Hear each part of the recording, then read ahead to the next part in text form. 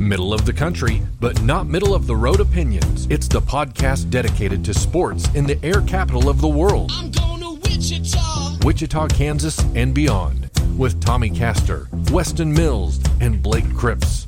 This is Keeper of the Games.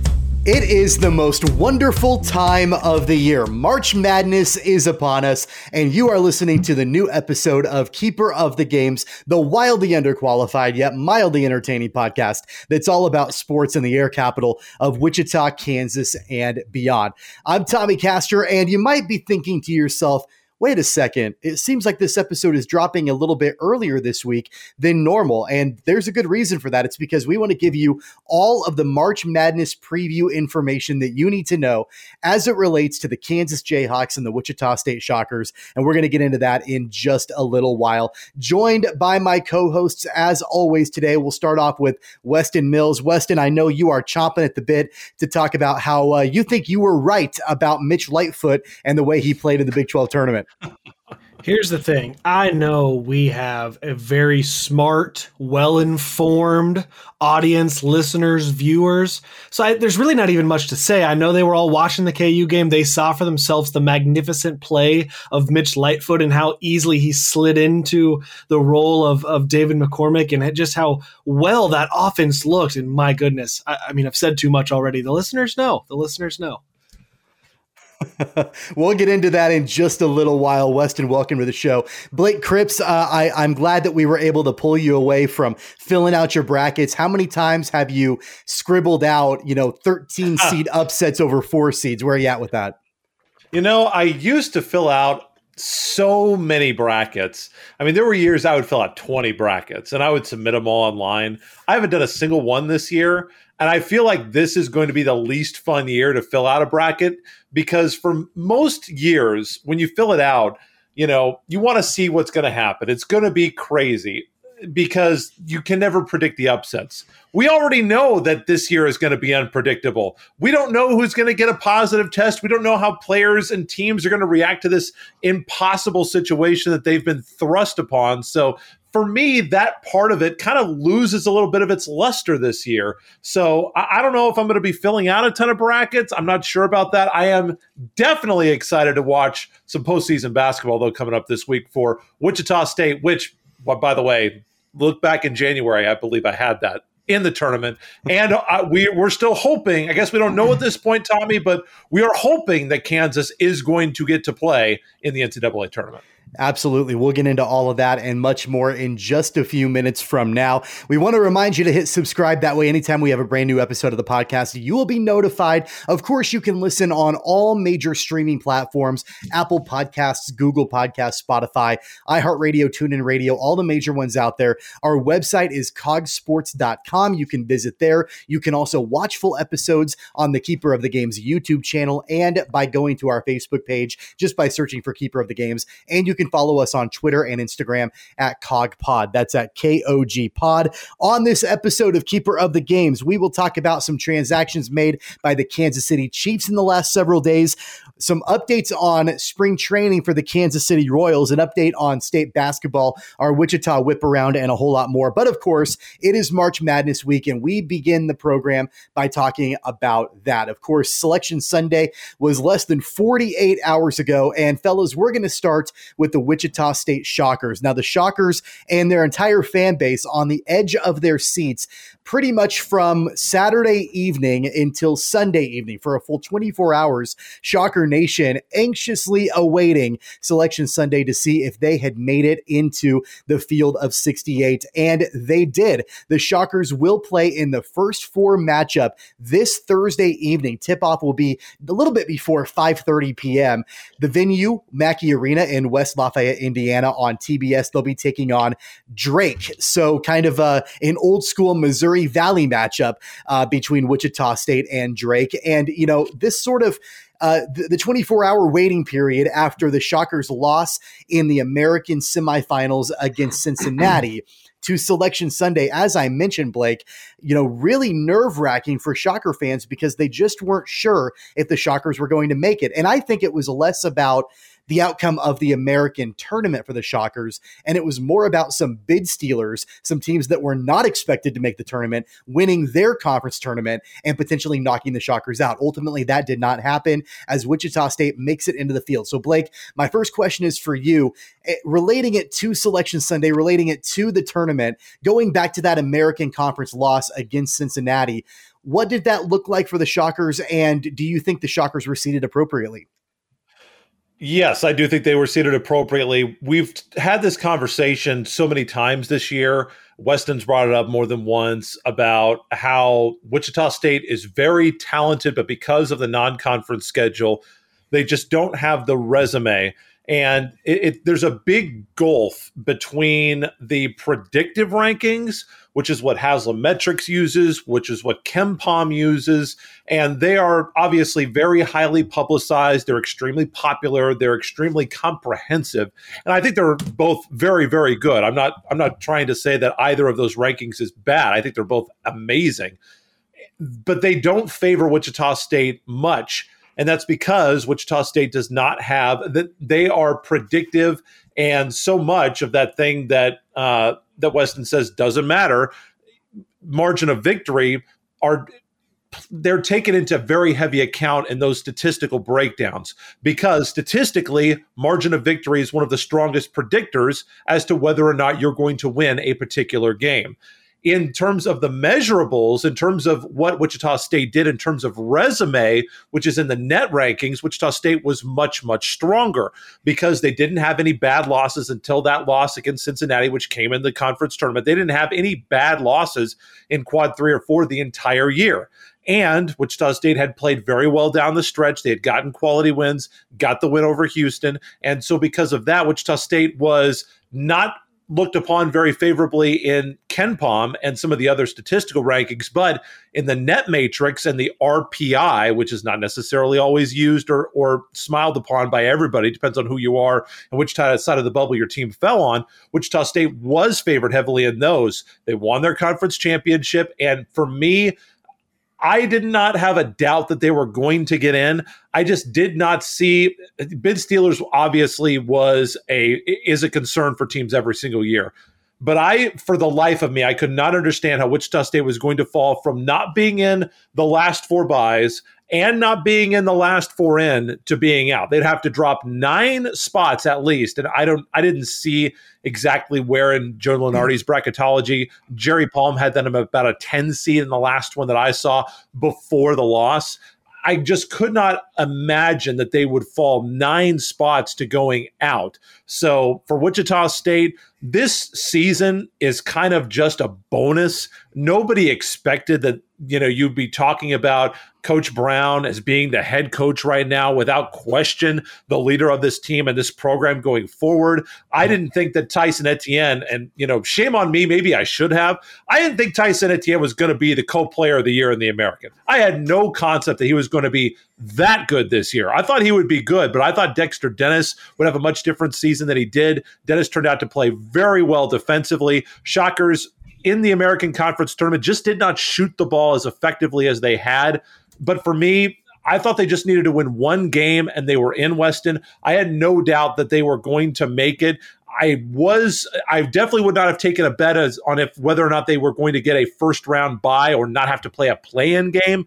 But I think the strength of winning the regular season championship and beating Houston, I think those were the things that propelled Wichita State in. And once they were able to get through that first really tough game against South Florida at the American, I don't think it mattered after that. Obviously, if they would have beat Cincinnati in the semifinals and made the championship, I think that they would not be having to play that extra game. And who knows? Wichita State's been in this situation before, kind of ran out of gas in that second round game when they made it under Greg Marshall. So it could come into effect. But obviously, the main concern is you got to get in the dance to have a chance. And Wichita State is in the dance.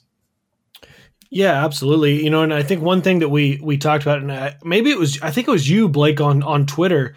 There was a discussion being had about if Cincinnati won the AAC, what did that mean for Wichita State? And obviously, we're talking about this in retrospect now because it doesn't matter, right? But and I think I think you had kind of said, hey, look, I don't think the committee is going to say we're not letting 3 AAC teams in. More, I think the concern, and this is ultimately what led to the seeding of Wichita State, was as you talk about those, seeding busters or those unexpected conference wins. If Cincinnati was not going to be in the tournament, had they won, they would have automatically been in. Georgetown gave a little scare to Wichita State fans. Oregon State won, and they were not supposed to. That gave them a little bit of scare, and that's what ultimately bumped them into that play-in round. I still I guess I don't want to rehash too much of what you said, but I'm with you, right? The resume put them into the seed that they are, but if you look at the talent of this team, they're better than an 11. And if I'm USC, and I'm not going to, certainly I say that in the context of you're a USC fan looking at who you might play. Obviously, Wichita State needs to focus on Drake, but I would be very, very worried about the talent that Wichita State has.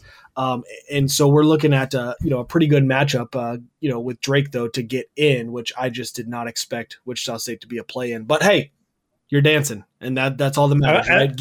And I don't think Drake's a bad team either. I don't think Drake's a bad 25-4 this year in the Missouri Valley. I think they're a pretty good team. Yeah, Drake is a team that they were one of the best teams in the country, early on. I think they lose one of their star players to injury though midway through, and I think that they were undefeated for quite a while. They were one of the last teams. Yeah, they were. I don't know. You might be right on that, Tommy. I'm not. I can't remember, but yeah, they had a really good start to the year for sure. I mean, you went 25-4. You didn't have any bad unless you lost all 4 games in a row. You really didn't have any bad stretches of the year. Yeah, and Blake, you had mentioned just a few moments ago about that win against South Florida in the opening round of the American tournament for the Shockers. And a week ago on this program, I basically said that the only scenario that Shocker Nation was hoping to avoid was a loss in the first round of the American tournament. I think had Wichita State lost that game against USF, this could have been a completely different discussion that we're having right now. We would have been talking about how close Wichita State came to getting in, but ultimately that loss to USF did them in. Ultimately, that didn't happen. Tommy, when they released the bracket, did they actually show what the last team in, or did they just say here are the last 4 in and not give any order? I don't know, but I wouldn't be surprised. I think from what I saw, Wichita State was either the last team in or the next to last team in. And I can't remember. I don't like how that looks if they lose the first round game. I think we're having a really sad conversation if they lost that first round game.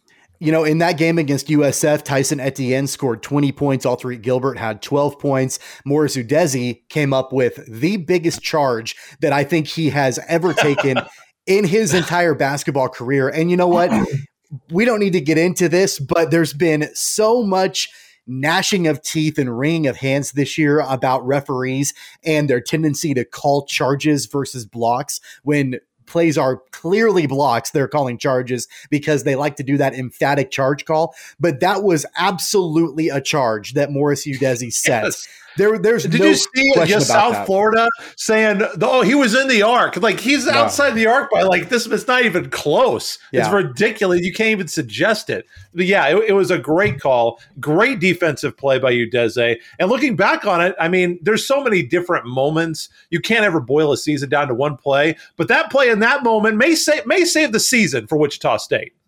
Oh, it absolutely saved the season for Wichita State. And, that allowed them to get into the next round against Cincinnati on Saturday. Of course, we all know what took place in that game as the Shockers fell by 1 point. Alterique Gilbert had 14 points.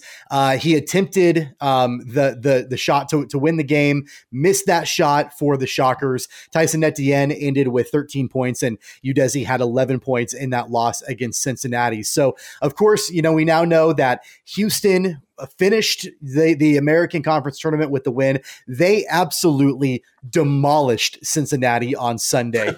I believe the final score, guys, was like 91-54. And Weston, I'll ask you this.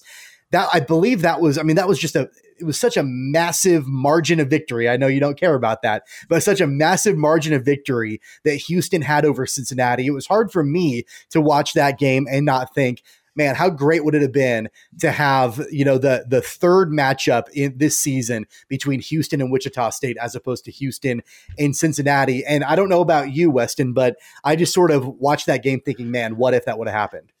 Yeah, I mean, obviously we saw two really good basketball games between Wichita State and Houston, right? So, and I think it took, everything Cincinnati had to get to that AAC championship game. There just wasn't anything left in the tank for them to be able to compete with really the firepower that Houston has.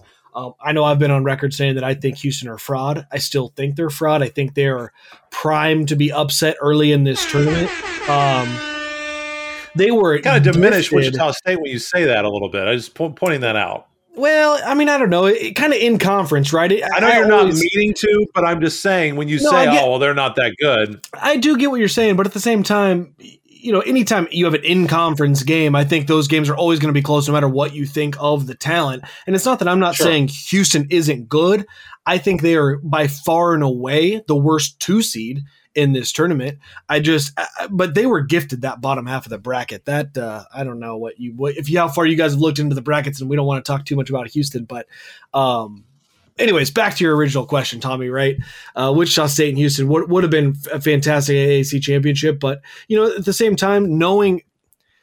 And I don't know, let me ask you guys this, and before you answer, let me kind of finish my thoughts so you know why I'm asking. Had Wichita State got to the AAC championship game, and just for purposes of this question, let's say they lost but made that championship game, do you think being in the championship game would have still put them in a play-in? And then is it better almost that they had the extra day off to prepare for the quick turnaround for a play-in game? No, I agree with you, Tommy. Yeah, no, I don't think that it. Go ahead. I mean, I just don't think that it matters. I mean, I think that they would have absolutely been out of the first 4 in. I think they absolutely would have gotten a bye had they made it to the title game for the American. And you know what? An extra day.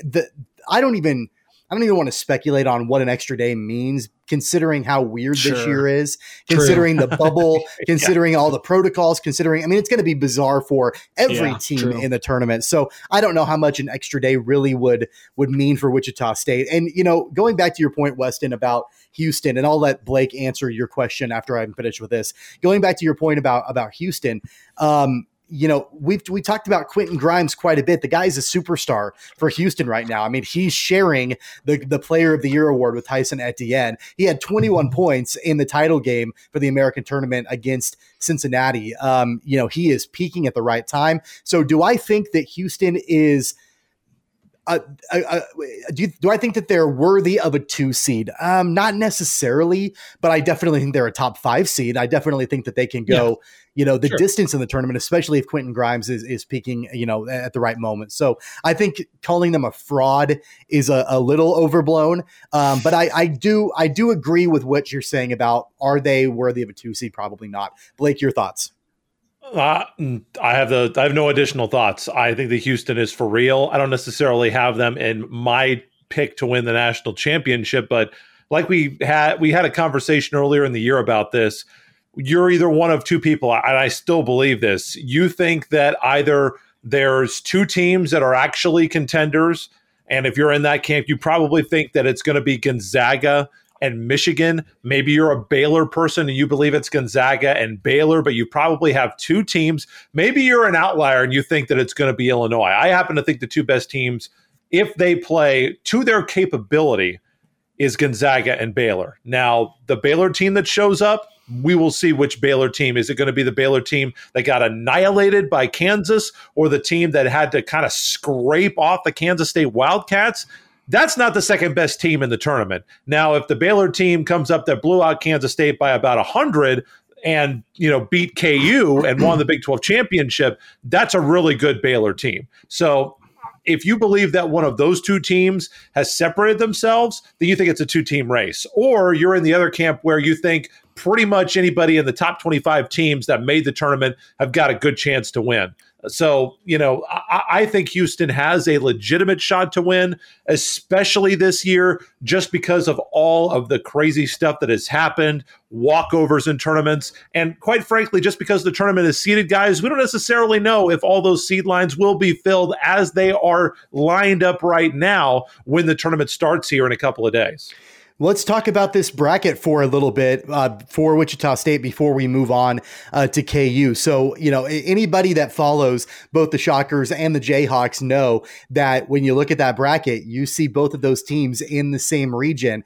And there is a potential, guys, for not a Elite Eight matchup, not a Sweet 16 matchup. We've seen those matchups in the past between those teams, but a second round potential matchup between the Jayhawks and the Shockers. So, of course, we know that Wichita State is in the first four, taking on Drake in the play-in game. Then, if they're able to get by Drake, they'll play USC, who is a 6 seed. Let's talk a little bit about this region because we're going to end up talking about it for KU too at the same time. This is Gonzaga's region, guys. This is the number 1 overall seeds region. This is, Iowa is in this region too. And there's a potential for, either KU or Wichita State potentially to face off against Iowa potentially in the Sweet 16. Let's break down, Weston, first off, the Drake game, which is obviously Wichita State has to win that if they even want to get into the main bracket. What are you expecting from Wichita State, not only in the Drake game, but then moving on based off of their seed, based off of their draw? Where do you think Wichita State will end up this tournament? Yeah, I mean, I don't want to gloss past Drake, and I get what you guys were saying that early on they were good, but if you want to talk about resumes, I mean, they don't.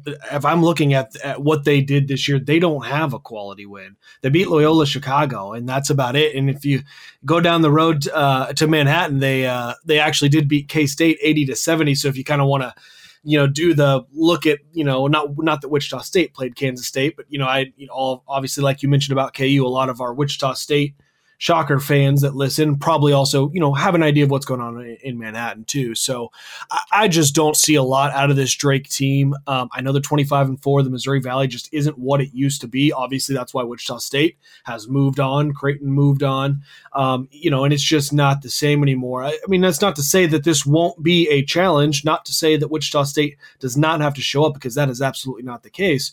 But as a fan, I am more interested in this potential matchup with number 6 USC. And I think it's really hard to gauge the Pac-12, in my opinion. I maybe it's because I haven't got to see them much. They got a late start. The Pac-12 is just kind of wonky this year. But USC is a good basketball team, and they've got a big named Evan Mobley, who's a freshman, who's an absolute stud. And I want to say he's either averaging 16 or 17 a game. But so you're going to look at some interior defense there from, particularly, of course, I think right away to Morris Udeze matching up with Evan Mobley. But again, I just think that this Wichita State team, the talent that's on there, they're going to come in as an 11 seed. I don't know if folks are going to understand the talent that is on this roster, how well they've been playing down the stretch, especially since you lost to Cincinnati at the end. I think they're going to sneak up on USC. And I think, as we've talked all year, this team's going to go as Tyson Etienne goes. And so that's just a quick 100 feet view of the first two games. That's kind of the way my brain has gone as I looked at those two matchups. We've talked a lot about the Missouri Valley, and I know that people have looked at the Missouri Valley a lot when Wichita State was trying to leave. When they did leave, the Missouri Valley Conference has the same number of teams in the top 50 of KenPom that the American has. Just saying. Loyola is the darling of those sabermetric statistical analyses. Loyola Chicago is 9th in KenPom right now. They're 24-4. So, to answer your question about their strength of schedule, no, the strength of schedule for Drake was awful. It was 157. Wichita State's was 84. So, Wichita State's strength of schedule was much, much better, but they didn't win those games. So I certainly think that this is going to be an interesting matchup for these two teams. There will be some history. I'm not sure how much that's going to play into it. This is really going to test Wichita State's defense, however. And if there's a weakness on this team, in terms of if you have to pick one, offense, defense, you have to say it's for sure the defense. Drake can score the basketball. Drake is 19th in offensive efficiency in the country. Wichita State is about 105 in defensive efficiency in the country. Now, Drake does not play that good a defense either. They're very average, just like Wichita State. Let's not make it out to, like Wichita State is a sinking ship that's getting, have holes through it. It's not a Swiss cheese defense. They're just average. They're okay. They can play good defense at times and in spots. And Drake's defense is much, much like that.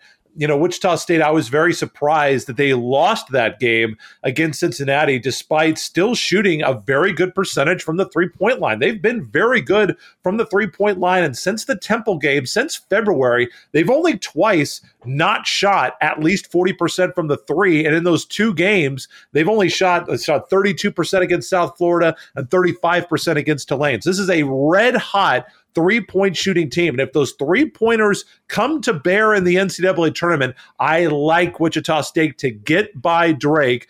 The other thing Wichita State has got to get corrected, not necessarily a correction, but when Wichita State is in close games this year, you look at the close games that they have lost, except for Missouri and Oklahoma State, which we would agree, those teams probably slightly more talented, probably slightly more loaded. In the games that Wichita State has lost at Houston, that loss as well. You can throw that one in there. And the other two losses in the games that have not been very impressive, Wichita State has not been a good free throw shooting team. You look at that loss to Memphis, 10 of 18 from the free throw line. The loss against Cincinnati, 6 of 12 from the free throw line. Against South Florida or Central Florida the first time, they missed free throws down the stretch. So I think if this team can make free throws and can make three-pointers, I like their chances to get by Drake and get into that first round, and then we'll see what the Trojans have to offer. So you mentioned that, Drake can score the basketball. They absolutely can, but they don't score it by shooting the three like Wichita State does. I mean, you look at what Alterate Gilbert specifically was able to do in the American tournament. I know he ended up, missing the shot that would have potentially, put the Shockers up and potentially win the game against Cincinnati. But, there was a stretch in that game. He was making pretty much everything he looked at. Drake is different. They rank 303 in the country in 3-point rate. They got the 19 best offense. I mean, you mentioned that, Blake, but 303 in the country as far as 3-point shooting is concerned. They can make them. They just don't shoot them a whole lot. One of the things that I want to correct that I did mention, so Drake did have an injury midway through the season. One of their best players, junior guard Roman Penn, he was a first team all conference guard. He was averaging 11.2 points and 5.5 assists. He suffered that season ending foot injury on February 21st. So there is an issue there, but Joe Yusufu, one of their sophomore guards, 6 foot tall, he's been their go-to player following those injuries that Drake has had. He's averaging 12.1 points off the bench, but he's been a starter for the last 5 games for Drake. He's averaged 23 points in his last 7 games, including 68 points in a 2-game stretch against Evansville in the Missouri Valley in late February. So Joe Yusufu is a guy that Wichita State is going to need to lock down on. Wouldn't be surprised to see Dexter Dennis on him in that opening game. But guys, I don't want to be the Debbie Downer in the room. I like Wichita State's chances against Drake. I don't like Wichita State's chances against USC. I think USC is woefully underseeded. Weston, you talked a lot about, how the Pac-12 is kind of wonky this year, and it's kind of hard to, I think, get a good gauge on that. In my opinion, it's just solely because of Bill Walton. I blame Bill Walton for everything that's related to the Pac-12. But it's the worst take in the history of Western I do think that USC presents a tough matchup, not only for Wichita State, but also for KU, who we'll talk about in just a moment or so. Any final thoughts on Wichita State and their opening matchup against Drake before we move forward? Any other thoughts on that, Weston? One thing you kind of mentioned, some of the guard play, I suppose, from Drake with Joseph Yusufu. But the thing that typically I like when Wichita State is matching up defensively with the team whose best player is a guard, because like you mentioned, Dexter Dennis is so outstanding that I think that really helps when you can put your best defender on their best offender, right? As opposed to when you necessarily have a guy in the post. The thing that concerns me, if there is something about Drake, is they are so balanced, right? So Joseph Yusufu is averaging 12 a game, but then you got Roman Penn averaging 11, DJ Wilkins averaging 10, Tremel Murphy averaging 10. So they're balanced, right? It's not like you can just say, Dexter Dennis, go shut down this guy, and that helps the defense as a whole. They do come at you from different angles, and so the whole Wichita State squad is going to have to play defense. And then I think they actually have another injury in Shanquan Hemphill. I think he was averaging 14 a game, and he has not played since February. So that's another injury for Drake. But Yeah, really, like you said, I think the defense is, and that's say that for many of the teams that are in this tournament, but I think the defense is going to be so key for Wichita State. And it's going to be a team effort against Drake. And then it's going to have to be, if you move on to USC, like you said, it's going to have to be a couple guys stepping up that aren't normally known as being the shutdown defenders. Not that Morris Udeze is bad, but Dexter Dennis is just normally that go-to guy. And you're not going to be able to say, Dexter Dennis, go stop Evan Mobley, because that's just not, that matchup is just not going to be there. So, nonetheless, I don't know if I said this before, I actually have Wichita State beating Drake and then beating USC to actually get that third round. Well, it'll be second round, third round, whatever you want to call it, matchup against Kansas. Blake, any final thoughts on Wichita State? Yeah, Wichita State, I think, has got to do a good job of recognizing when to take the ball to the rim, because you look at the 2-pointers that Wichita State has shot this year, and I think, at the end of that Cincinnati game, I thought there were some times when Wichita State could have taken the ball to the rim and instead settled a little bit. You look at the field goal percentages these last few games, and by the way, quick correction, the bad free throw game they had was against Tulane, not against Central Florida. But you look at the last few games that they've had, Wichita State in some of these games have shot better from the 3 than they have from the 2-point line, from 2-point range. So I think Wichita State has got to be able to get the ball to the rim. I think there have been opportunities to take the ball and really attack into the post and maybe try to get a kick out. Wichita State is money when they get those easy passes for wide open on the dribble, drawing an extra defender. They're hitting that open shots. But I think Wichita State also needs to keep in mind that going to the glass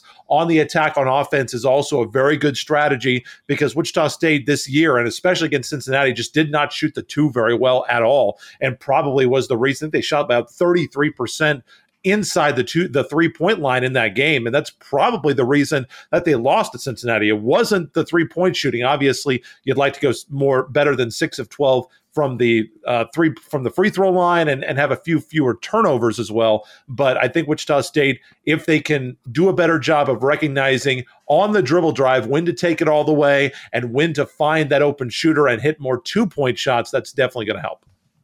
It'll feel like a blast from the past for Wichita State as the Shockers have faced the former Missouri Valley rival Drake more than any other team in program history. Wichita State leads the series 104-47 and has won the last 11 matchups against Drake. That game again will take place this Thursday, the first 4 for the NCAA tournament, 5:27 p.m. Central Time tip. That'll be at Purdue's Mackey Arena in West Lafayette. It'll be on TBS. If Wichita State can get past Drake, they will advance to play number 6 seed USC. 3:30 p.m. Saturday at Bankers Life Fieldhouse in Indianapolis. And by the time we have our next episode, guys, we will know whether or not Wichita State not only made it through the first 4, but also made it through their first round matchup against USC. Let's transition into the Kansas Jayhawks. We really don't have to go too far on the bracket, guys. We mentioned it a couple minutes ago that there is the potential, it does exist, for a Kansas-Wichita State matchup in the second round of the NCAA tournament. And there are some question marks about Kansas, kind of different than what the question marks are about Wichita State. The questions surrounding Kansas pretty much all have to do with COVID-19. A lot has happened with the Jayhawk program from the last time we recorded our last episode to now. The Jayhawks played in the Big 12 tournament, and they were able to get a pretty convincing win. I know the final score didn't really indicate it, but Kansas, they were able to knock off Oklahoma 69-62 in the second round in the quarterfinals of the Big 12 tournament. Kansas got out to a 20-point lead at halftime before Lon Kruger's crew were able to cut it down. Jayhawks able to pull away, though, in the end and win by 7. And then that was it in the Big 12 tournament for Kansas. They were scheduled to face Texas in the semifinal round on Friday night. That game called off due to COVID-19 related issues for the Jayhawks program. We already knew David McCormick and Tristan Enaruna were out. That had been announced earlier in the week, but there was another COVID issue with Kansas. We now know that Jalen Wilson is the Jayhawk that tested positive for COVID-19. That game was called off. Texas automatically moved on, where they actually lost that was in the semifinal round. I take that back.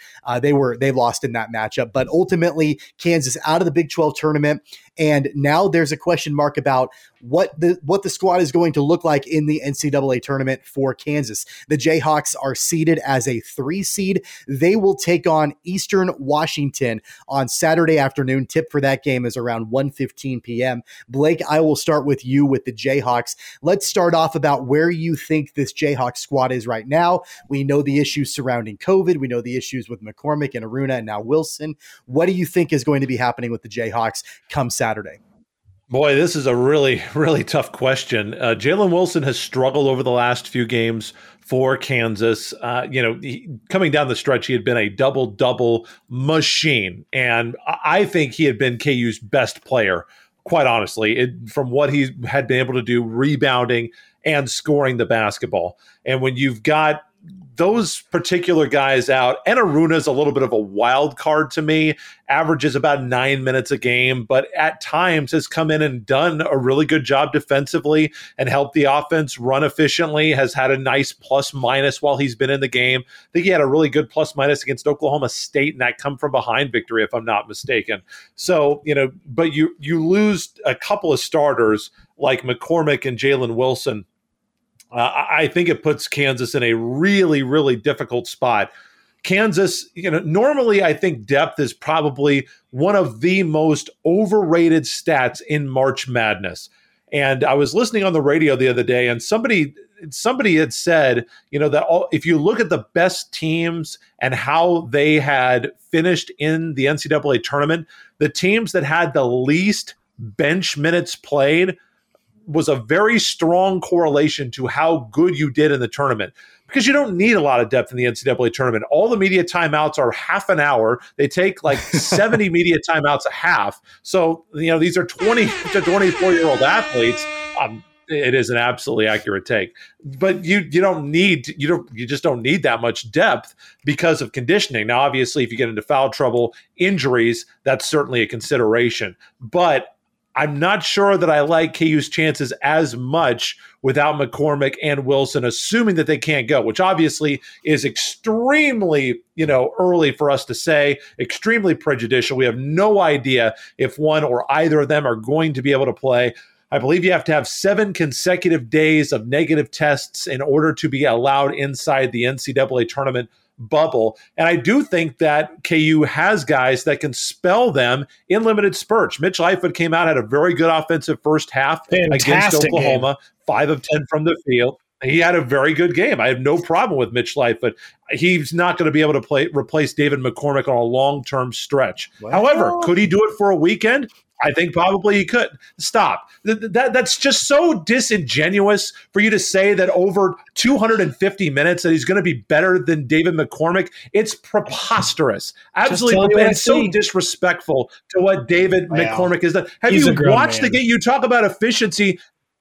Mitch Lightfoot, 3 assists, 21 turnovers this year. David McCormick, 38 assists. David McCormick, 26 assists, 29 turnovers this year. So what are you talking about in terms of efficiency? Just let the two guys be their separate guys. I like Mitch Lightfoot. I think he can come in and spell Kansas, but I don't like Kansas without David McCormick, and I don't like Kansas as much without Jalen Wilson. One thing, though, I think we need to think about too. So they're playing without Jalen Wilson. That's decided. My understanding is if you test positive, you are absolutely out for 10 days following no symptoms, and then obviously you have to have continuous negative tests. So he's out 10 days, so he will not be the first round game. And I think that maybe if their second round game's a Monday, I guess we don't know exactly when the positive test was. I think potentially, and that's what I read from Bill. I think my understanding from what Bill Self was insinuating is we know for sure game 1, no Jalen Wilson. If there is a game 2, I think he even said it very unlikely, but I think the door was kind of left open. Now, my understanding about McCormick and then Tristan and Aruna is the Kansas team has had no positives, so the 7 days will be up and they will be eligible to join the team. I want to say they'll be eligible to join the team tomorrow, and they haven't reported any positive tests. So we should expect McCormick. Now, like you said, Blake, I mean, God, with all this stuff, like you never know what's going to happen, but that is what it's looking like it's going to be. So, and you're right. Jalen Wilson really. the thing about him is he's had moments of brilliance. I mean, moments where he's looked like the best player on this team, and then moments where he looks absolutely lost out there. So the inconsistency, certainly if you tell me, hey, Weston, how's Kansas going to do without red hot, Jalen Wilson? Well, that's tough, right? But that's not what you're always getting out of him. And so I think they've got some guys that can slide in. I mean, of course you prefer to have him. Bill Self mentioned Tyon Grant Foster is going to get a much more significant amount of minutes than he has in the past, which has been almost non-existent. So you're going to see some more out of him. Negligible. Right. And I would kind of also expect I think in part he's saying that because Tristan Enaruna has not practiced because he's been out. And so I think you probably got to give some sort of hat tip to the guy who's been with the team, practicing with the team. Now, Enaruna comes to practice on Tuesday or Wednesday and looks good between now and Saturday's tip-off at noon. Maybe it ends up being, well, we thought we were going to have to rely on Tyon Grant Foster, but Enaruna looks like, he's able to run, and you kind of see a split between them two. And they provide you different things. I think Tyon Grant Foster is going to provide you the part of Wilson's game that is the rebounder and the get to the basket side of him, where Enaruna is going to provide you more of the outside shooting, more perimeter type style, that because really Wilson can give you both, right? So I think you're going to look at those two players, and then as we've also seen spurts of Bryce Thompson, you're going to see him, slide in more. So I obviously you want to be full strength, but they have enough guys that I think are similar to Wilson that it's not detrimental. Certainly, you talk Ochai, Garrett, or probably even Christian Brown would have been just, maybe insurmountable, maybe not so much first round, but a second round matchup for the Jayhawks without one of those three. But I like the chances with what they have. And certainly we'll talk about the matchup against Eastern Washington as we kind of go on here. Well, here's where I'm at right now is that you guys can take your argument about Mitch Lightfoot and David McCormick somewhere else if you want to. Like, you can leave if you want and talk about that as much as you want, because where I'm at right now is that the only player that matters is Ochai Agbaji, and he is peaking at the right moment for the Jayhawks. Right. And let's hope if you're a Jayhawks fan, let's hope that hot stretch continues for Ochai. In fact, I think I wouldn't be opposed to renaming it Ochai Madness right now. I mean, in that game against Oklahoma, Agbaji had 26 points in 32 minutes, and he was absolutely on fire, guys. And that's the Ochai that we've been waiting for a long time. It's the Ochai that we know has been there. It's the Ochai that we've seen spurts of off and on throughout his career in Lawrence. And I know it's primarily one game, but he's had some really good games. This was a great game for Ochai, but he's had some really good games this season. And so, here's hoping that the big stage really suits him well. More than likely, and we're not going to get into it on this episode, but more than likely, Ochai is gone after this season and declaring for the draft.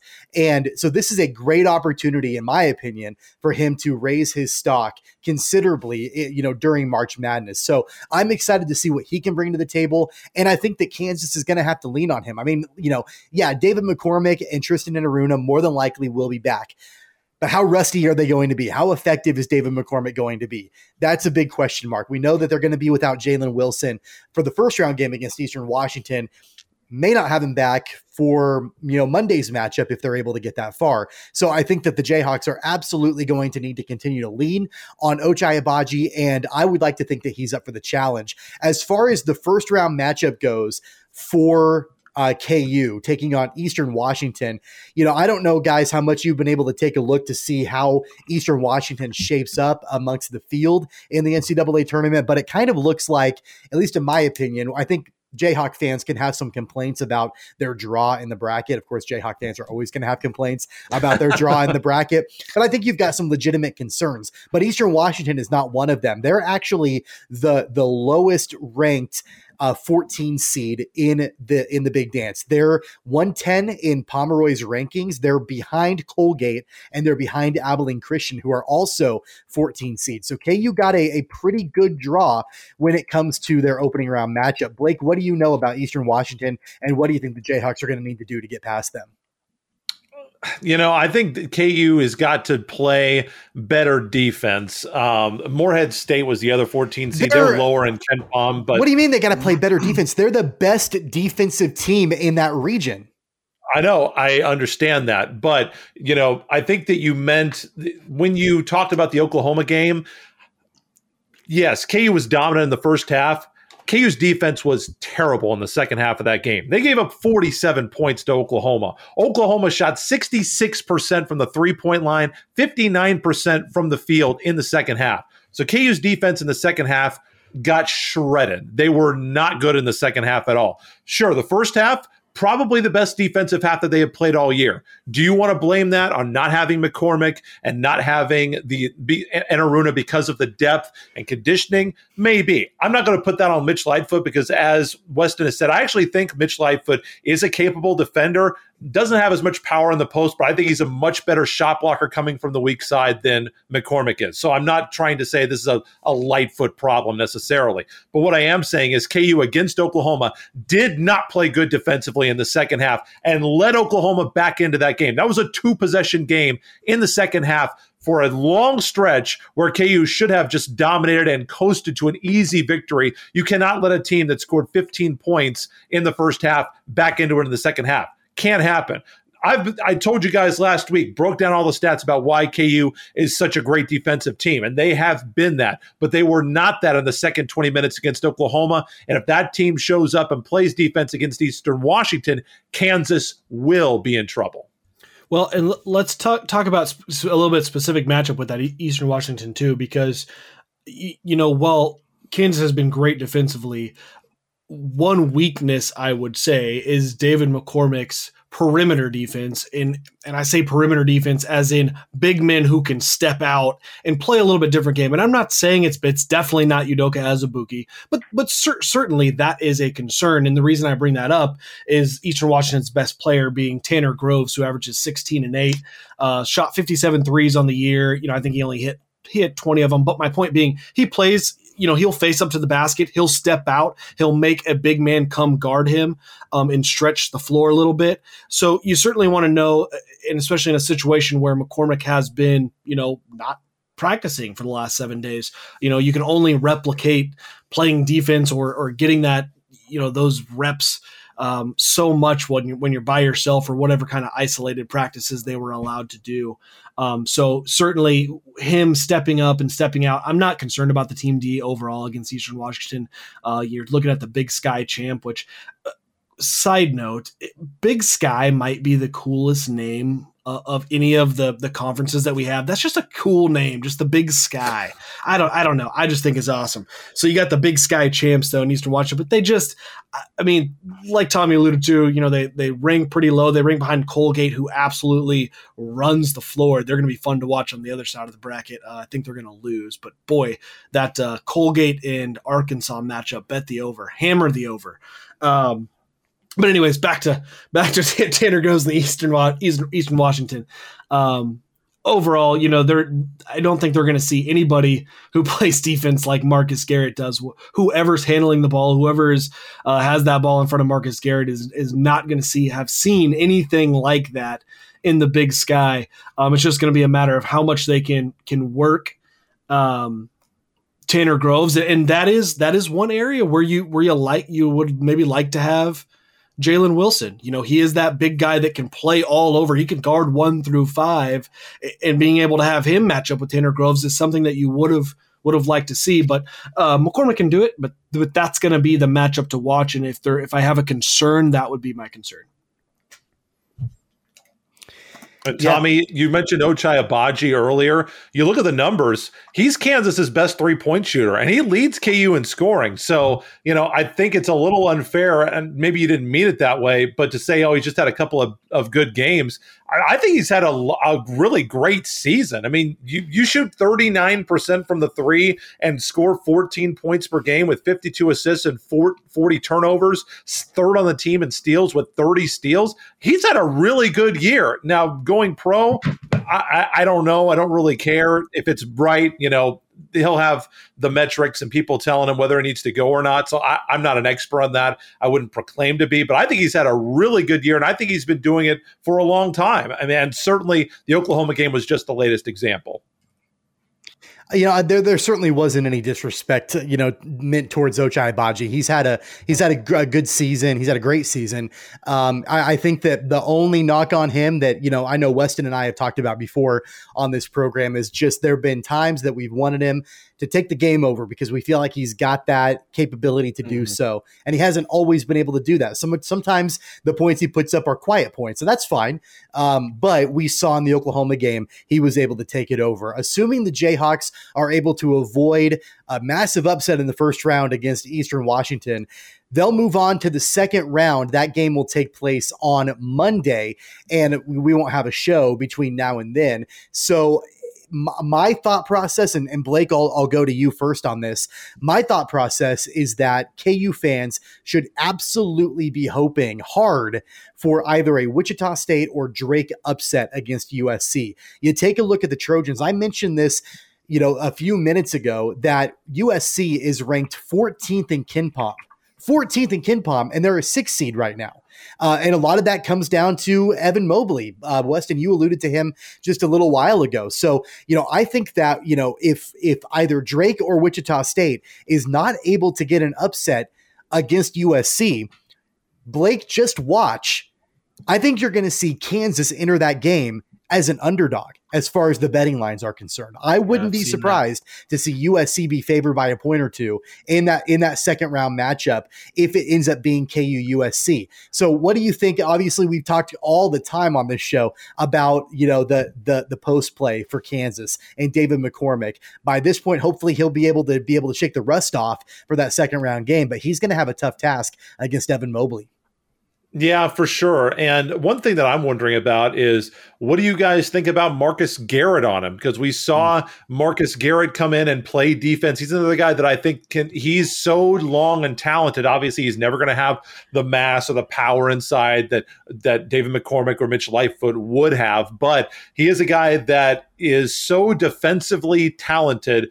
He has guarded all 5 positions on the floor before. So if there's another guy that can do it, I think that it's Marcus Garrett. And we certainly have seen Kansas teams in the past burned by deep shooting 4s and 5s on the floor. So yeah, it is a big concern. And you look at the KenPom rankings right now, if you look at the top 20 right now, there are only 2 teams that I can see that are in the top 30 in adjusted offense and defense and are not a top 5 seed, actually not a top 4 seed, and USC is one of them. So I think that your point is legit. I think that they're a really good team, and I think that they will be a very difficult out for Kansas. By the way, a lot of people, and everybody always says, "Oh my God, we got the worst bracket. Oh, ours is the bracket of death." No, it's the South. Everybody says that they've got the bracket of death. That bracket's pretty freaking brutal when your reward at the other side is, oh, by the way, here's Gonzaga, who has lost 1 game this year, no games this year. Yeah, they're 26-0. Gonzaga's not a team that I want to be playing. Quite frankly, I don't really want to play Wichita State either. If I'm a Kansas fan, I don't want to see Wichita State.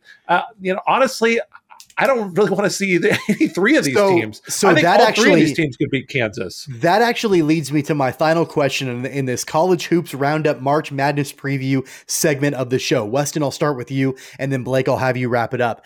I think it's unlikely, but it is possible in the scenario that we see Kansas and Wichita State in the second round of the tournament. Weston, who do you like in that matchup, the Jayhawks or the Shockers? I've actually already thought. Well, as a matter of fact, that is how I have it going in my bracket, and I do like Kansas in that matchup. And let me tell you why. I think Wichita State absolutely has the players, the talent, the roster to beat Kansas, but Anytime that you have a team like Wichita State that is driven by one player, not to say that there are many other guys on that team that have scored, have stepped up, but Tyson Etienne, I think that's a tall task for Wichita State, for those other players around them to fill a void for Tyson Etienne when he has the best, in my opinion, the best defender in all of college basketball guarding him.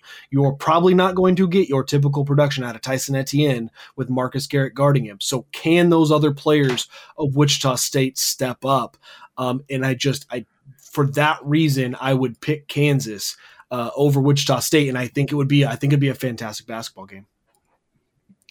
Yeah, I don't know if I would pick Kansas, but I'm not sure that that's totally fair to say that there's only been one guy, because, there's been one guy that's been scoring a lot of points, but we've seen other players able to step up in a moment, in a game. We've seen big games from Morris Udeze this year. We've seen Alterique Gilbert have big games. Dexter Dennis doesn't have big games a lot. He's a defensive player first, and that's fine, but he has been able to score in bunches when Wichita State has needed it. And Dexter Dennis is probably going to be guarding Ochai Agbaji the other way. So who's to say that Ochai Agbaji would be scoring his normal 14 points, shooting his normal 39% from the field in that game? I think the key matchup would be McCormick versus Udeze. Does Udeze have the size? Would he have the mass to be able to push McCormick out of where he wants to catch the ball and just make his shot a little bit tougher? And could he defend McCormick without fouling? I certainly think that he is smart enough to guard McCormick without fouling, because I think if you put McCormick on the free throw line, I think Wichita State would lose that game, because McCormick is such an effective free throw shooter, shooting 80% on the year. So for me in that matchup, I have Kansas winning by a single possession, but I think it's going to be Udeze and McCormick that will decide it. Obviously, Etienne and Garrett and the other post players, Gilbert, Agbaji, they're all going to have a say. But the big matchup that I'm looking at, Tommy, would be Udeze and McCormick. I think that would be a huge battle inside. Listen, as far as I'm concerned, I think it's a pick'em. I think it's a toss-up game between those two teams. And, regardless of the fact that Kansas is a 3 seed and Wichita State is an 11 seed, I think it would be a pick'em, because both of these teams, as different as they are similar in the fact that we've seen them both be lights out shooting from the perimeter. We've seen them both be ice cold shooting from the perimeter as well this season. So I think it would come down to who shows up and who's able to make the shots. When Alterique Gilbert and Tyson Etienne are on, they're fantastic from beyond the arc. When Ochai Agbaji and Christian Brown are fantastic, shooting well, they're fantastic from beyond the arc too. So I think it would be a pick'em, a toss up between those two teams. The only wild card, in my opinion, that might sway me over to Kansas would be on the off chance that Jalen Wilson returns for that game potentially on Monday. Of course, we don't have an answer about that as far as what's going on COVID-wise with Jalen Wilson, although we do know he will be out for the opening matchup for Kansas against Eastern Washington. Regardless of the way it pans out, by the time we do our next show, we will know who will be in the Sweet 16. And it's either going to be, there are 3 choices, either Kansas or Wichita State, or neither. Those are the 3 options on the table. We're not going to have both teams in the Sweet 16 because of the way that the bracket plays out, but we'll have a full recap of the first 3 rounds of the NCAA tournament on the next episode of Keeper of the Games, and we'll let you know how things panned out for both the Jayhawks and the Shockers. Moving on now to football, to NFL football. It's been several weeks since we had talked at all about the Kansas City Chiefs. I think we all needed a little bit of a breather, a little bit of a break from talking NFL for a while, but it's been a busy several days for Brett Veach and the Kansas City Chiefs. First off, and especially with their offensive line, a lot's been going on. We'll talk about that. First off, just a couple of days ago, the Chiefs released Eric Fisher and Mitchell Schwartz. Both of them coming back from injuries. Of course, Eric Fisher had a season-ending Achilles injury in the season during last season. Mitchell Schwartz had a back injury that really limited him last season as well.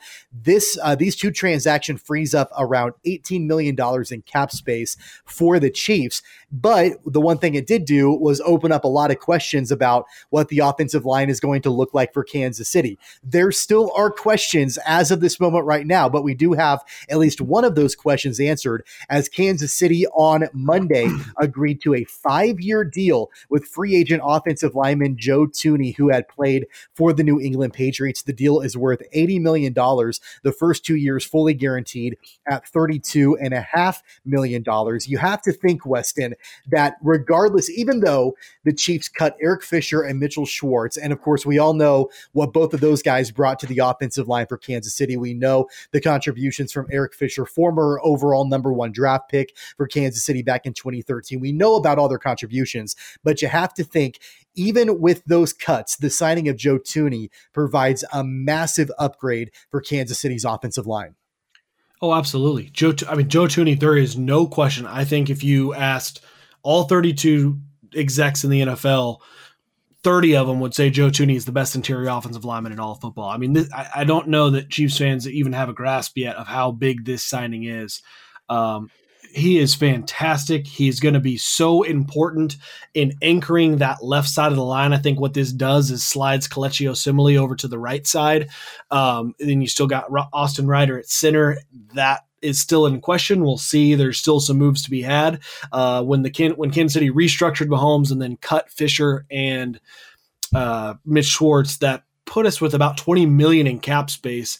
My understanding is that this, the way they structured Joe Thuney's deal, it's only taking up about $4.75 million. Let me see. Yeah, $4.5 million is the cap number for 2021. So we still have about $15 million to play with. Obviously, we're probably looking at a Tyrann Mathieu extension that will eat into a little bit of that. But what I think what this does for the offensive line, when you can bring in an all-pro left guard like Joe Thuney, I think now I'm even more confident that the Chiefs are either going to look round 1 or round 2 for a left tackle, potentially even move up since they have some compensatory picks that they were awarded in losing Kendall Fuller and the defensive end, and I'm drawing a blank, Alex Okafor, who went to Miami. They got 2 compensatory picks back for that, and I want to say it's a 3rd and a 5th. So they've got some draft capital to play with, and I think they may even consider moving up. Hey, atta baby, there you go. Yeah, right. Move up and take that left tackle in the future. But I want to give you, before I kick this over to Blake, I got some stats on Joe Thuney that I think. So 2-time Super Bowl champion with the Patriots. I think most folks know he was with New England. He only allowed 3 sacks in 2,033 pass blocking snaps since 2019.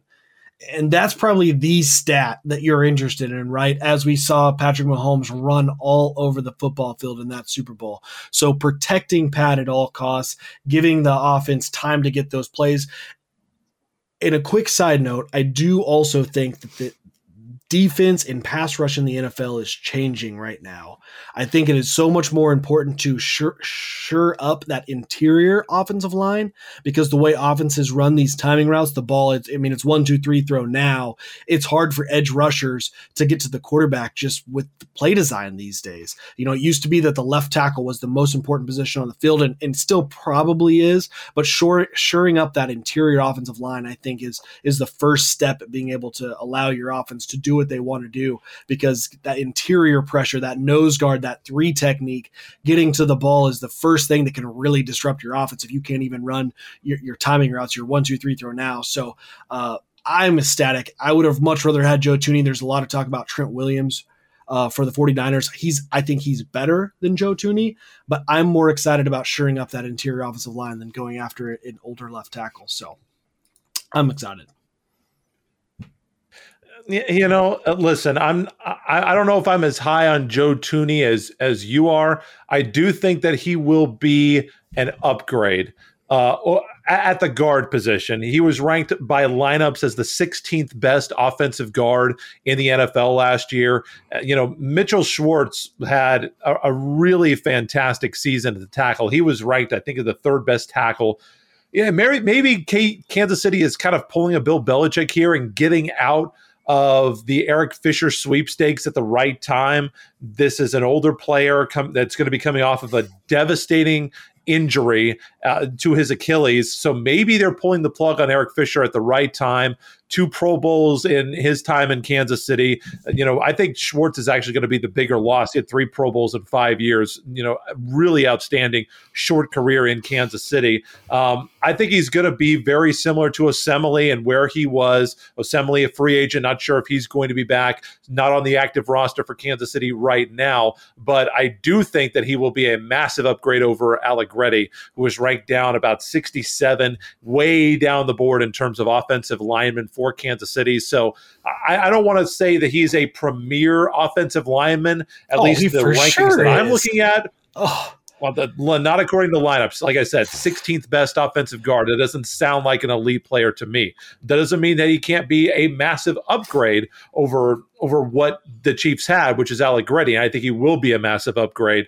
But for Kansas City, still a lot to put together, including, I think the biggest question is the doctor, Duvernay Tardif, is he coming back this year? I haven't heard for sure whether or not LDT is going to be back in a Chiefs uniform. He's on the roster, and certainly the Chiefs are going to welcome him back with open arms if he decides to return. But I have not heard for sure if he's opting back into Kansas City Chiefs football this year. So this signing of Joe Thuney, Blake, is, in my opinion, less about superstardom or having a premier offensive lineman, and it's more about durability. That's really that's the biggest thing right now. I don't know if a lot of people realize this, but Andy Reid has been the head coach in Kansas City for 8 seasons. During those 8 seasons, there's not been a single player that has put together a full 16-game stretch as the starter at left guard. There have been 13 different players that have started games at left guard for the Chiefs over the course of those 8 seasons. On the flip side, when it comes to Joe Thuney, not only was he a 2019 second-team All-Pro, but he's registered 5,474 offensive snaps since he entered the league. That's second only to Travis Kelce's brother Jason with the Philadelphia Eagles during that same period. He's also pretty versatile. He's filled in at center. He's filled in at right tackle. So I think the durability is significantly important, and especially when you look at the guys that were just released from Kansas City. I know that we can talk all about the contributions that both Eric Fisher and Mitchell Schwartz made during their times in Kansas City, and those are not to be discounted, although there were a lot of times I was pretty frustrated at Eric Fisher over the course of his career. And I think nobody has gotten more out of that Super Bowl win than Eric Fisher. Oh, and there were a lot of times that I thought, this is the overall number 1 pick. Are you kidding me?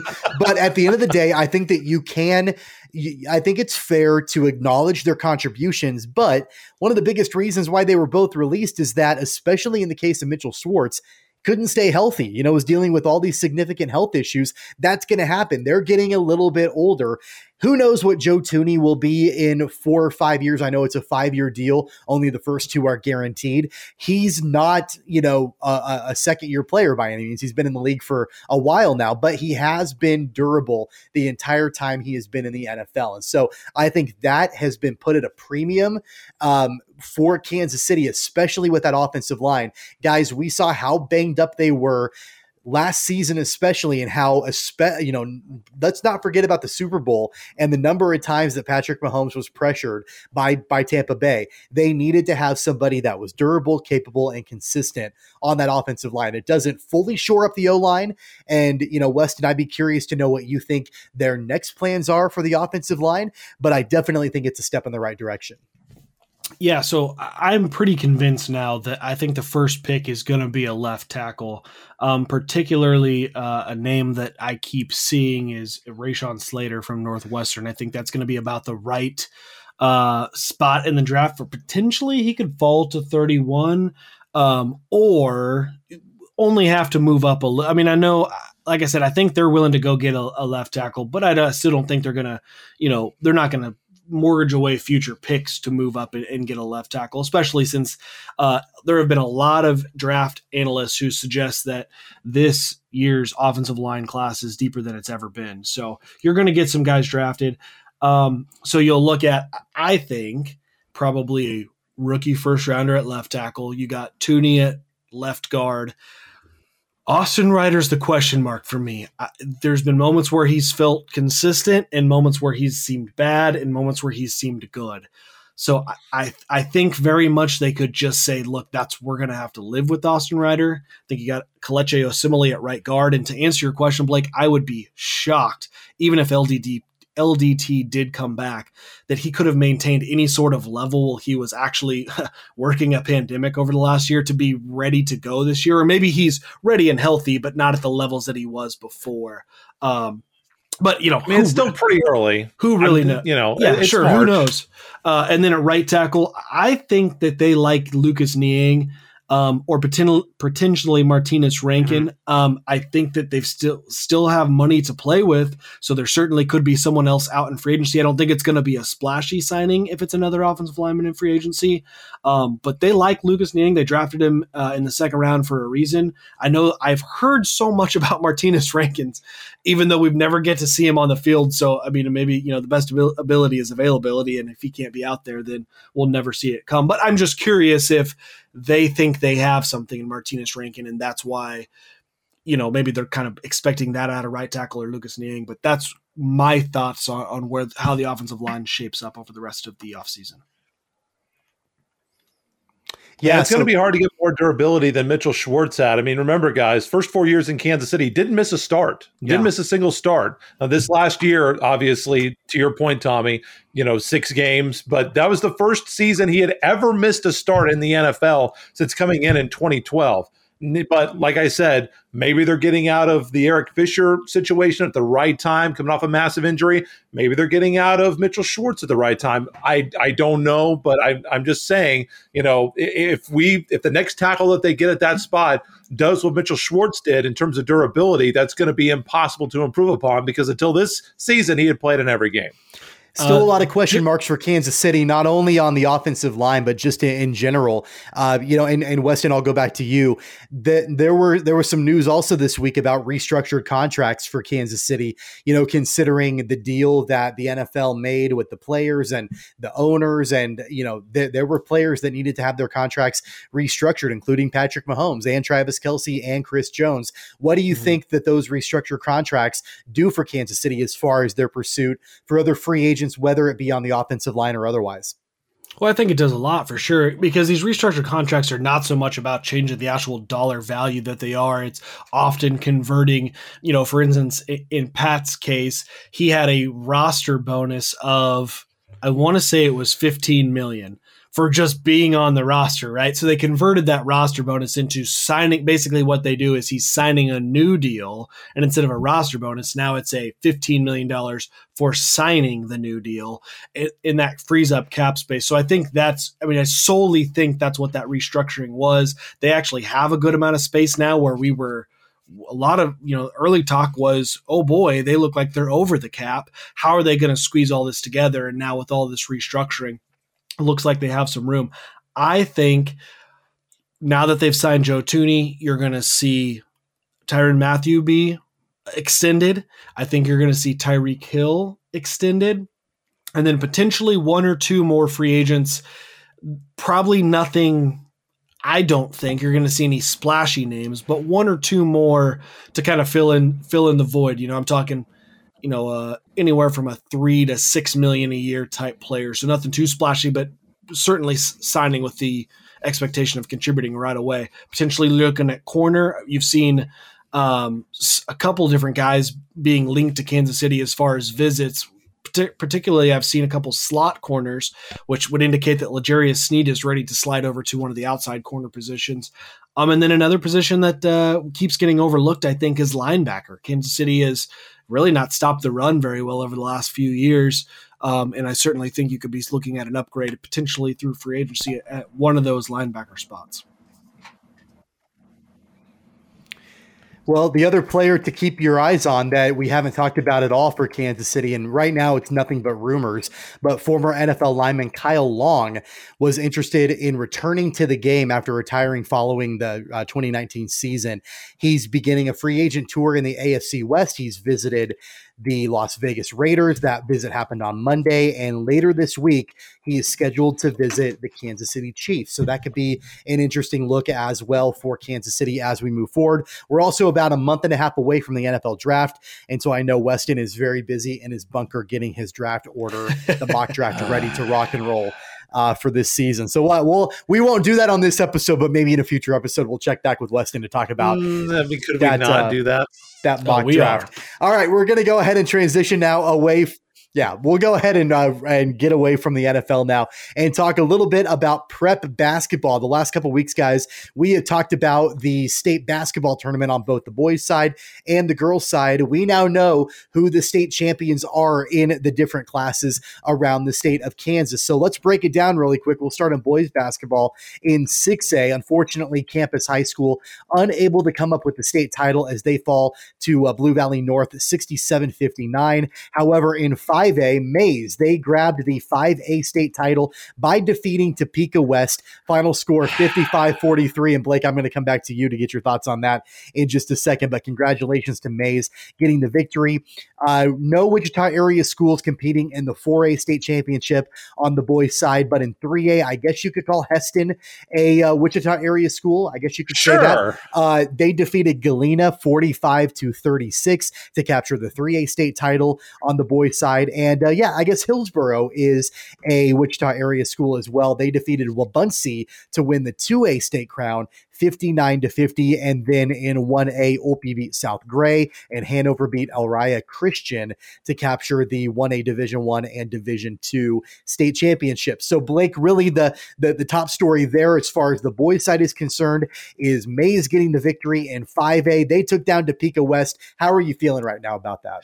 It's weird because obviously we want our local schools to do well, and I certainly do. But I mean, I'm not going to lie, I was cheering for my alma mater. It's been a tough stretch at Topeka West. They're changing conferences, and in my opinion, kind of turning tail and running to a weaker conference and getting out of the Centennial League, where Topeka West football has been getting dominated for about 10 years or so. Topeka West football has been in the dumps for a long time. And so, I really hate the direction that Topeka West athletics is going, but obviously the kids don't have any thoughts about that. They don't have any control over that. They go and play the games on the schedule, and same for the coaches. And I think this just proves that Topeka West basketball, at least on the boys' side, has the capability, and they have had good teams, pop up through every few years. Topeka West will go through this roller coaster, and they'll have a team that will make it to state. And but obviously, Mays, we're very happy for them on that show. And congratulations to them; they were the better team. But I was cheering for the Chargers for sure. How can I not? I was glad. Somebody asked me. I think it was Joanna Chadwick on Twitter, and I tweeted out. She said, "I said, well, at least not all the Topeka news was bad for basketball." And it was after Topeka High, the girls won.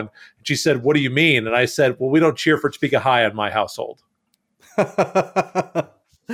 Well, fair enough. I mean, why would you ever? It's kind of like it'd be like Weston and I cheering for Friends, right? It'd be kind of the same thing. No. Is that the main rivalry between those two schools? Oh yeah, absolutely. Friends don't let Friends. Yeah, go easy. I'm never cheering for Missouri ever. Yeah, that's exactly that. Or kind of like Clearwater cheering for Andale. That would never happen in my household. Sure. You can't do that. So I totally understand where you're coming from with that. What Andale would probably cheer for Clearwater if there was ever something to cheer about. It's like a little brother situation over there. So I don't know. Wow.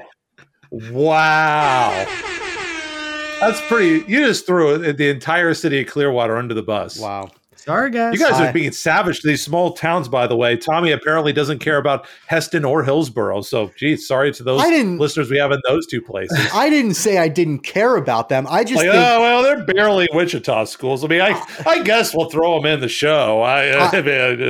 I think you're stretching the metro area, very liberally to include them as Wichita Metro, but we're happy to do so. On the girls, at least you didn't forget them. Like somebody on this program, may or may not have forgotten their alma mater last. I don't know who that is. Well, the names will not be spoken to protect the not innocent. I'm not going to address that, but I do want to ask you guys a question before we move on to the girls' side. And I want to go up to, did you guys catch in Class 4A? And the reason why I want to talk about this too, obviously we do have a lot of metro schools that are 4A, right? The Bishop Miege boys beat Lewisburg 94-40. What are we doing here? Like, this can't be fun for anybody. It can't be fun for anyone in 4A, and it can't be fun for Bishop Miege. Like, what are we doing? Keisha has got to figure something out here, because that, I get it, and there will be plenty of people that would chirp at me and say, well, get better, boo-hoo, why are they crying? I mean, I don't have any investment in that, but that can't even be fun for Bishop Miege. Like, it's just not helping anyone for Bishop Miege to continue to just absolutely annihilate everyone in this class. They've got to do something. I just didn't know if you guys had any thoughts on what to do with, a private school like that. I mean, Weston, people, when I was doing Bishop Carroll on the radio, a lot of people had their opinions on that. And they always say, oh, Bishop Carroll, they're recruiting and they're doing all this. Have you seen some of the public schools around the state? You really want to tell me that some of these public schools, that every player that's good at all in all these public schools lives within that district? Because if we really want to go there, I don't think the public school people are going to like what they see. Okay. So my opinion is this: if you're going to complain about Catholic and private schools recruiting, go ahead and do that. That's on you. That's fine. But don't come and talk to me when we've got these kids transferring out of the City League or transferring into the City League, which we've talked about many times on this show already. Don't tell me that all these public schools have everybody living inside their borders. And I don't think that the districts check. I don't think that KSHSAA checks. They don't check. They don't know, and they don't check. So, for my opinion, you're at this point, this has been allowed to go on for so long that it is over trying to police this. It has been allowed to happen for so many years that it is bound to happen now. And it's not Bishop Miege's fault that they play in one of the best conferences. I think that's the Eastern Kansas League. It's not their fault that they're playing in one of the best leagues and that they're a small school. It's not their fault. So, if you want to be able to clean up all the public schools and make sure that nobody's recruiting anybody ever, I mean, have at it, but I don't think you're going to have very much luck. But here's the thing. The complaint isn't even about... I don't have... I was just going to say, I don't think that the complaint's not even, look, the recruiting or not recruiting, because you're right. It's happening. There's no way to police that. Private schools have the ability to do that. But the fact of the matter is Bishop Miege is running everyone out of the gym. And again, I'm not even complaining like there shouldn't be take away their 4A state championships. None of that. Surely they want to figure something out. Surely they want to have a better state championship experience, just like the kids who are getting trampled by them do. I don't know why. And it's not addressing the recruiting, in my opinion. And I don't have an answer. So you shouldn't come to the table saying something needs to change and you don't even have a suggestion of what it is. But they've just got to be able to play better competition. And I think they would want that too. Tommy, real quick before you jump in, the one example I always go back to, when Bishop Carroll football, everybody thinks, oh, it's such a powerhouse, and right now, and it is, appropriately so. Steve Martin in Northwest didn't complain when he was getting his brains beaten out by Bishop Carroll when he showed up to Northwest coming from Heights. He got the program better, and now Wichita Northwest is the king of the City League. And nobody was complaining from liberal Kansas when the Redskins were absolutely eating the Golden Eagles lunch back when liberal was blowing teams out, stacking state championships, and then all of a sudden this guy called Alan Shuckman shows up and he brings in Jim Nance and Dusty Trail, and all of a sudden Bishop Carroll is, oh no, they're competing with Liberal, oh they're beating Liberal, oh they're beating the pants off of Liberal. So nobody complained in the 80s, after Carroll won their only state title until the Shuckman and Trail titles, when Bishop Carroll football was pretty bad stretch there when they were not statewide or even city league relevant. And now that they are, people will say, oh, it's a private school problem. Where were you complaining about how public schools had the advantage back when Bishop Carroll stunk? Because I don't remember hearing anything about that. Well, I don't think we've resolved anything. I think we just opened a can of worms. And I was happy to sit back and listen to you guys argue that point. Very quickly on the girls' side, really not a whole lot to talk about as far as local Wichita teams or Wichita area teams are concerned. There was not a Metro Wichita team in the 6A state championship. Shawnee Mission Northwest got the win over Topeka High, 61-54. On the girls' side, Aquinas beat Andover Central. I think that's notable because of the win streak that Andover Central had going into the state championship game. But Aquinas beat Andover Central 52-44. In 5A, McPherson lost the 4A girls state title to Bishop Miege, 51-36. The only pretty much main Wichita area team that won a state title on the girls' side is in 3A, as Cheney High School beat Sabetha 60-54. Sterling in 2A beat Pittsburgh Colgan 52-36. Another Wichita, I guess, Metro team in Norwich in 1A Division I. They lost to Olpe 42-25. And then I guess Cunningham is also kind of a Wichita area school if you want to stretch out that metro area to include Kingman County. But Central Plains beat Cunningham 39-35, and that was 1A Division II. So any thoughts, Blake, on any of those teams on the girls' side? I know that really the only Wichita Metro team getting a state title is Cheney. Thoughts on that? Hey, did go Cheney. Cardinals had a great season, and they've had some pretty solid teams. I've gotten to watch Haley Albers play at Newman over the last few years, and they've been putting out some Division II product out there in Cheney. They've had quite a few Division II signings, so not a surprise to me that the Cardinals are bringing a state championship home. Weston, any additional thoughts from you? Yeah, and really cool experience for so Kylie Shear, their leading scorer, had 25 in the game, and her dad, Ron, or I'm pretty sure it's Ron, but Coach Shear, is her dad. So what a cool experience for a father-daughter to go through that and win that state championship, and that's always you get that a lot in small towns, right? But always a cool story to I think make note of. I really, really thought, Blake, that when Weston was talking about the leading scorer from Cheney and her dad, I thought he was going to try to tie it back to him somehow. I know. I was waiting for it. Like he was my fourth grade linebackers conditioning coach or something like crazy like that. I was just waiting for that to happen. We won the Pike County Elementary School championship that year.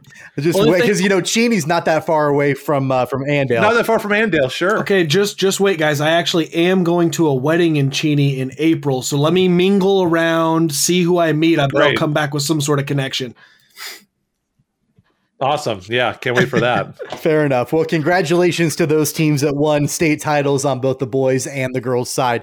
Very quickly, before we get into our Wichita whip around and then wrap up this edition of Keeper of the Games, we're going to have a lot more, a lot more to talk about in future episodes as it relates to the Kansas City Royals. They are still in spring training, but it is notable to point out, guys, that right now the Royals are 11-3 to start spring training. That's their best start in exhibition play since the 2015 Royals, we all know about them, went 11-3 through their first 14 games in spring training. And really the big story, guys, and Weston, I'll start with you, has been with Bobby Witt Jr. and just how he has had an absolutely outstanding spring. And while that's good, there kind of are some question marks. It might be kind of a good problem to have for the Royals to determine what they're going to do with Bobby Witt when the actual season starts. And, and a lot of lot of cases in previous years, teams can say, yeah, they've got a big phenom that played well in spring training. Where do you start him? Well, maybe you start him the level above where he was at the year before. But keep in mind, there was no level the year before because of the COVID-19 pandemic. So it's kind of a unique issue for Kansas City. And so I don't want to dwell a lot on this because we got to get to our Wichita whip around. But very quickly, Weston, where do you think the Royals stand when it comes to what is going to happen with Bobby Witt Jr.? Bobby Witt Jr., my gosh, guys, he is going to be fun to watch. Before I give you my take on what's going to happen, keep in mind, because I know every spring training there's somebody that always kind of gets hyped, right? I mean, it just happens really with every team. But this isn't just, a player that kind of came out of nowhere. I mean, he is the number 2 overall pick in the 2019 draft. Many expected him to be the number 1 overall pick, and then he fell to the Royals in that draft. So he comes with a long line. Well, he's only 20 years old, but a long line of expectation. They expected great things out of him, and he's really starting to produce in spring training. But I don't know if you guys both caught, but David Lesky and then followed by Jeffrey Flanagan both have tweeted now saying that they have on good authority that Mike Matheny is pushing for Bobby Witt Jr. to be on the opening day roster. And I think if you combine that with Dayton Moore's past, he's shown that service time be damned. He's willing to, take a young guy and play him when it's time to play. So I fully expect at this point he's going to be on that opening day roster. And especially since right now you'd be looking at Nicky Lopez at second base, and they like Nicky Lopez, and Nicky Lopez can do a lot of good things, but he's not Bobby Witt Jr., and so I would not be surprised one bit if day one Bobby Witt Jr. is starting at second base next to Mondi in that middle of the infield. Yeah, I mean, I hate to be the guy who's the broken record here, but what he's doing in the minors doesn't really matter. It's not the minors, it's spring training. Spring training doesn't really matter. We've seen so many guys in minor league ball and spring training have fantastic starts to the year and totally flame out. So I want to see what he's doing when he gets called up. I obviously believe that he will get called up.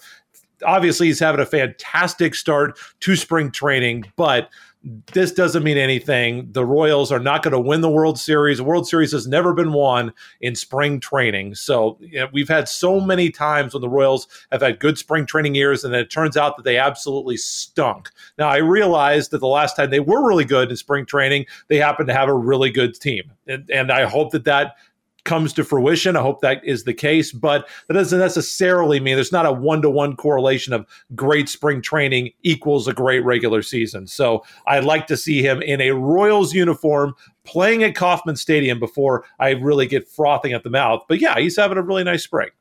Well, he's got 3 home runs and 27 at-bats in spring training so far. And, these are not just, inexperienced pitchers that he's hitting home runs against. In fact, the home run that everybody was sharing on social media over the weekend was against Julio Urias, the same Urias from the Dodgers that closed out the World Series last fall. So, he's hitting home runs against proven pitchers. And I know it's spring training, but there is a lot of potential there for a guy like Bobby Witt Jr. And I'm mostly excited for how well the Royals overall have played in spring training. And hopefully it transitions into the regular season for Kansas City. All right, it's time to hit the music and get into our Wichita whip around to close out the program. It's the segment where we do our round robin. We talk about a big story in the sports world that's all about Wichita. Blake, I will start with you. What is your Wichita whip around story today?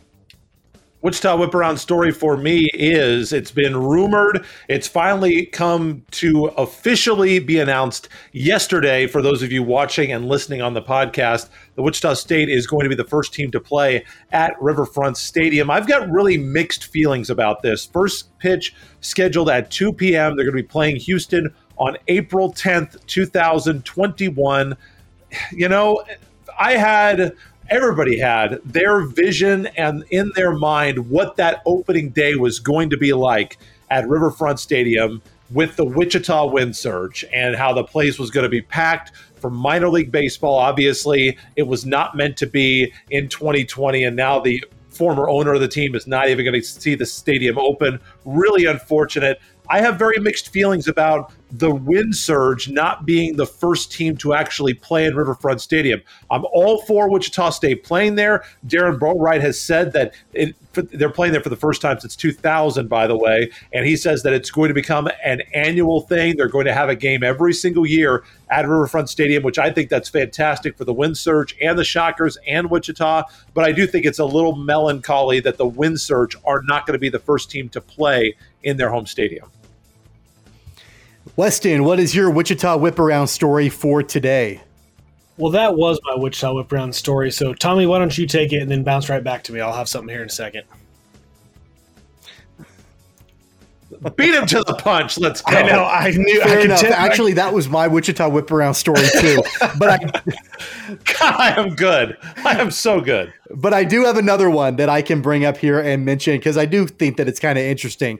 So if you're in Wichita and you're looking for a fun watch party to watch the Shockers take on Drake in the first four of the NCAA tournament, I thought this was really unique and really interesting. There's going to be a big watch party at Town West Square on the west side of Wichita, which, guys, I used to frequent Town West all the time when I was younger. I was a West Side kid through and through, and I don't think there's really much left of Town West Square these days, but there is going to be a major watch party, and so it's going to be called the Fan Zone. A portion of the mall will be transformed into that Fan Zone, complete with a 20-foot screen, projector, and sound system playing the game live. They will have refreshments, snacks, popcorn, cotton candy, all of that. Everyone is welcome to come and cheer on Wichita State. And if you're looking for where it's going to be set up in Town West, it will be set up near Dick's Sporting Goods. And apparently they plan to continue the Fan Zone for each scheduled game. So if the Shockers can advance against Drake, they'll do it again for USC and so on and so forth. So kind of neat, kind of a cool, unique way. If you're looking for a fun watch party, not only can you watch the Shockers, but then you can go buy yourself, I don't know, a new pair of jeans at Dillard's if you'd like. Well, fun Wichita story, not related to sports, but piggybacking off of that, I actually met my wife at Denim and Diamonds, the bar in the Town West Mall. Fantastic place. She bought me a Coors Light out of the horse trough cooler there, and that was it. That was the story. I'm sorry, Tommy. I must have misheard you. Is this the Weston whip around? Well, yeah, I hadn't made any connections yet, circling anything back around, and I didn't have a great Wichita whip around story. So how about, I met my wife at the Wichita Town West bar. Might as well call this show The Keeper of the Weston. Yeah. I lobbied that. I guess that will wrap up our... Yeah, I guess that'll wrap up our Weston whip around here on Keeper of the Game. What is that? Any additions, corrections, and retractions? Weston, I'll start with you. You had a boatload of corrections last week. Anything that you missed this week on the show?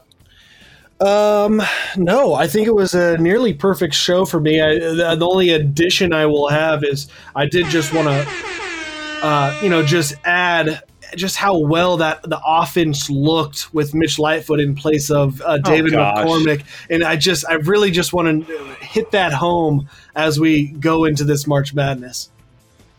Okay, I do have an addition. I'm going to ignore that dribble over there. So to make sure that everybody knows that we're not biased on this show, Blake, I said that Mitchell Schwartz was a 3-time All-Pro Bowler. That was incorrect. He was actually a 3-time second-team All-Pro, not Pro Bowler, although I think All-Pro is actually better than being a Pro Bowler because it's an actual award and not just voted on as a fan award. So I think that's actually better.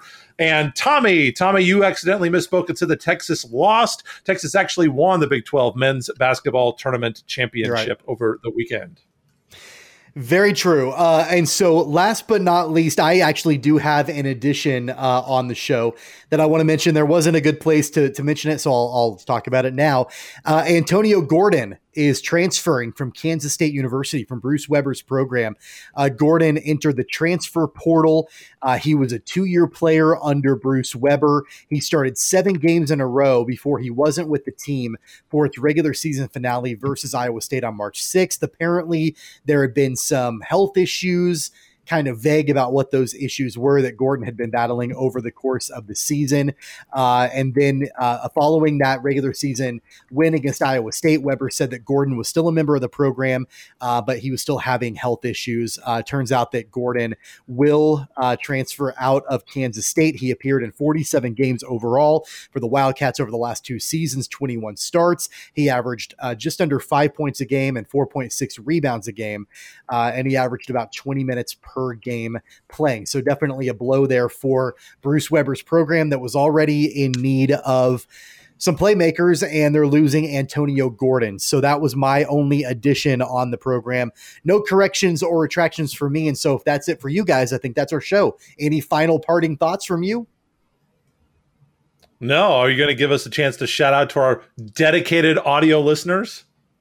I absolutely will. I got to run through everything that people need to know if they want to watch and listen to the program again. So, of course, hit subscribe. That way, anytime you have a notification, that means there's a brand new program for you to download and listen to. You can listen again on all major streaming platforms like Spotify and Apple Podcasts and Google Podcasts. And then, of course, you can also watch full episodes on our YouTube channel by searching for Keeper of the Games, and on Facebook at Keeper of the Games, our website, cogsports.com, and follow us on Twitter and Instagram at COGPod. That's at KOG Pod. Weston, what is your Twitter handle? At WMills94. Blake, how about you? For our dear and beloved audio listeners, at BE Crips, BECRIPPS on Twitter. Of course, if you're watching this program on YouTube, you can see our Twitter handles below us. But also, if you're an audio listener, you can follow me anytime at Tweets from Tommy. Next week on the program, Blake will be hosting once again, and we will be able to tell you who will be in the Sweet 16 after the first couple of rounds of March Madness, and a whole lot more on next week's program. So until next time, for Weston Mills and Blake Cripps, I'm Tommy Castor. You've been checking out Keeper of the Games. Take care, guys. You've been listening to Keeper of the Games with Tommy Castor, Weston Mills, and Blake Cripps. Don't forget to subscribe, download, and listen on all major podcast platforms like Apple Podcasts, Google Podcasts, Spotify, Stitcher, iHeartRadio, and more. Visit our website at cogsports.com. Find the podcast and videos on Facebook and YouTube at Keeper of the Games. And follow the podcast on Twitter and Instagram at COGPod. That's KOG Pod.